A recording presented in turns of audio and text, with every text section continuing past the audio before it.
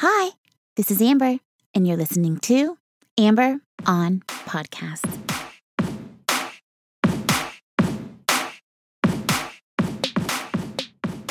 Hi, hello, and welcome to episode number 66 of Amber on Podcast. Thank you for joining me. If you haven't yet, please take a moment to subscribe to the show for a weekly dose of valuable solutions and tools to help you lead a more joyful, more informed, and more meaningful life. Every Thursday, I release a new episode that is aimed at doing more good, and I would love to have you join me. This week, I bring you a fresh, new podcast that has a great outlook on technology and opportunity today. The name of this podcast is Breaking into Startups, and the hosts focus on educating and informing us on working and succeeding in a tech-driven world. It's a great podcast with a YouTube channel where they interview inspiring guests who are doing important work in the tech field. Today, technology is ubiquitous, and there is not one area that it doesn't touch. For that reason, it is important for us to have an understanding of how it works and why it works. That is the key driver behind the Breaking into Startups podcast, to expand upon those topics and introduce you to thought leaders in the space who are paving the way for our future in tech. One of the people doing this is Mr. Dan Rosensweig, former CEO of Guitar Hero and current CEO of Chegg, which is an education company that is based on putting students first. Today, we will talk about the business of education and what it means to put students first. We'll discuss the current state of education and how it will continue to change. Also, how technology has changed the way we live and the opportunities we have and how you can take advantage. Dan has a really exciting and hopeful outlook for the future of education and the role it plays in our lives. This is an important topic for all of us as we continue to learn and grow and expand throughout our lives. I am excited to share this wisdom with you, dear listeners. So let's start the show. Dan Rosensweig started Chegg to help students navigate the business of education so they can get the resources and tools to help them succeed and make a living for themselves. Dan created Chegg with a very specific premise in mind, that young people are overburdened and overtaxed in terms of education and their time and the costs in their life. And no one has put students first. Everyone has put the institution first, the publisher first, the professor first, the administration first. No one has been the advocate for the students. That is, no one until now. Chegg offers affordable resources and tools like 24/7 live tutoring and a textbook rental program. Everything they do is designed to help students decide, should they go to further education? If so, what would that further education be? What is the cost of the education in terms of time and money? And how do we save costs? This is why they created the textbook rental service, to serve these needs. Then, once you are in the class, Chegg takes it a step further and continues to offer tools on how do you master the subject? How do you pass the class? How do you learn it? Dan says that 70% of kids go to state schools and 40% of them are working 30 hours a week or more. This was 100% my reality when I was in college. I worked one, sometimes two jobs to support myself and pay for my rent and living expenses. This was a constant juggling act between my school schedule and my work schedule. With Chegg, Dan set out to build products and services to help students where they are in their life and save them money and time so that they can get smarter and reduce the friction between learning and earning. Student loans are at an all-time high. I, for one, have over $100,000 in student loan debt, and I know that I am not alone. The numbers are staggering, and when I think of my 17-year-old self signing those loan agreements, I want to chop my hands off. What was I thinking? Well, I was thinking like a 17-year-old who had no concept of money or debt or life. And I know many other people who made similar decisions and feel like they got the short end of the stick. Why? Because I have to ask myself, was my education worth $100,000? The short answer? Hell to the no. I absolutely overpaid for my education. And one of the reasons why I did this is because the education system is not set up for me. It's not set up to save me money or time or offer me clarity. It's set up and designed to serve the business of education. That is the institutions and the publishers and the board of directors and the marketing budget. Dan says that 80% of kids go to college for the purposes of getting a better job. So you have all of these bright and ambitious young people ready to sacrifice time and money to build a better life for themselves. But then, because the business of education is not serving students, 50% of high school students don't go on to further education at all, and they end up going on to jobs that automation is likely to eliminate in the next 10 years. Of the ones who do go to college, 43% don't graduate and don't graduate with $9,000 of debt on average. Those that do graduate with $37,000 in debt on average. Fewer and fewer students are going to residential colleges because of the time and money. Dan found that the majority of the studying on Chegg is actually happening after 9 p.m. You see, technology allows you to make content for all hours, not just the scheduled hours. Schools will need to incorporate technology to the advantage of their students.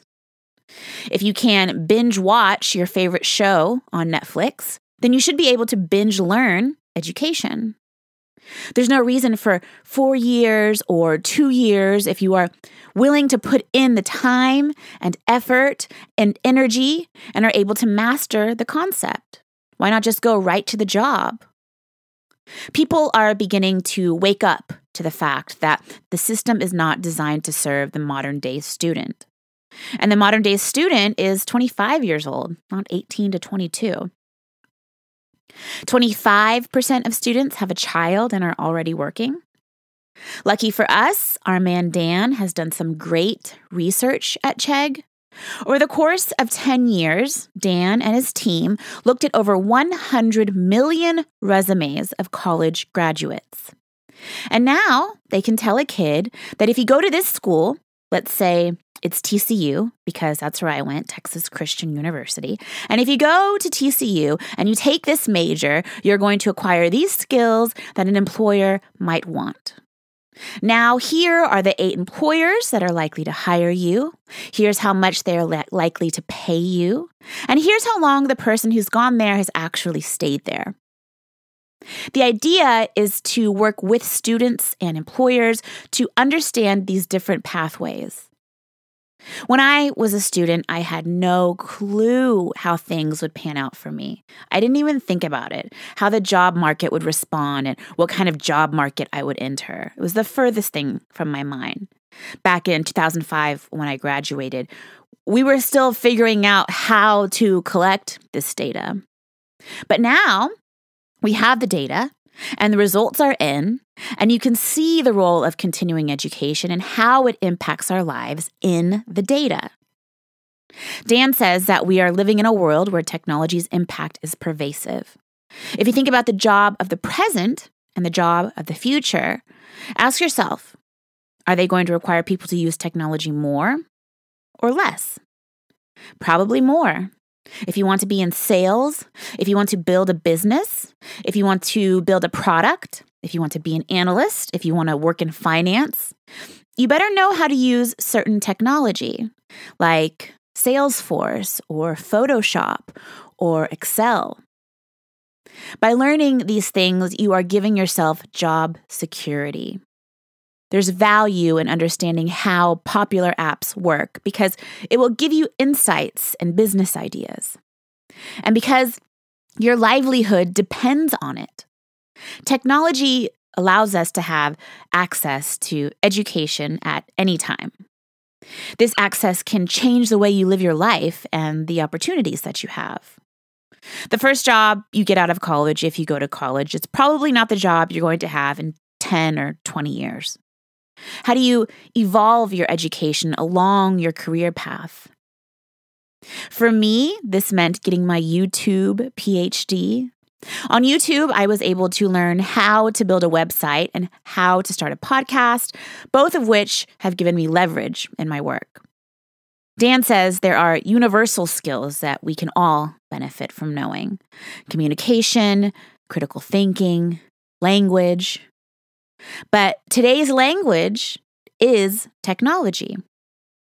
When you get a job, you have to use the systems that the company has available, and all of them include technology. The world keeps evolving. If you want to participate, have the opportunity to grow and experience many things in your life, you are going to have to keep investing in yourself and keep reinventing yourself. Do everything you can to not limit yourself to a single point of view. Allow yourself to experiment. Realize that whatever you're doing now may not be what you end up doing later, because it may not even be around later. Technology has been huge for my day job as a consultant because I work from home and service clients, but also for my side gig, for my personal business and creation. Technology has given me the leverage I need to build a name for myself and develop a brand. Keep investing in yourself and keep taking stock of the skills and expertise you have so that it can be put to use when the time is right for you to take advantage.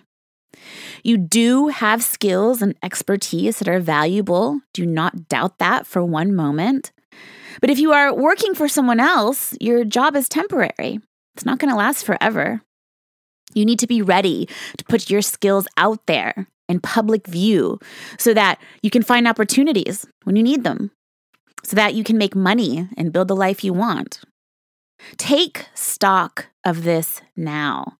Make a list of what you can offer your employer.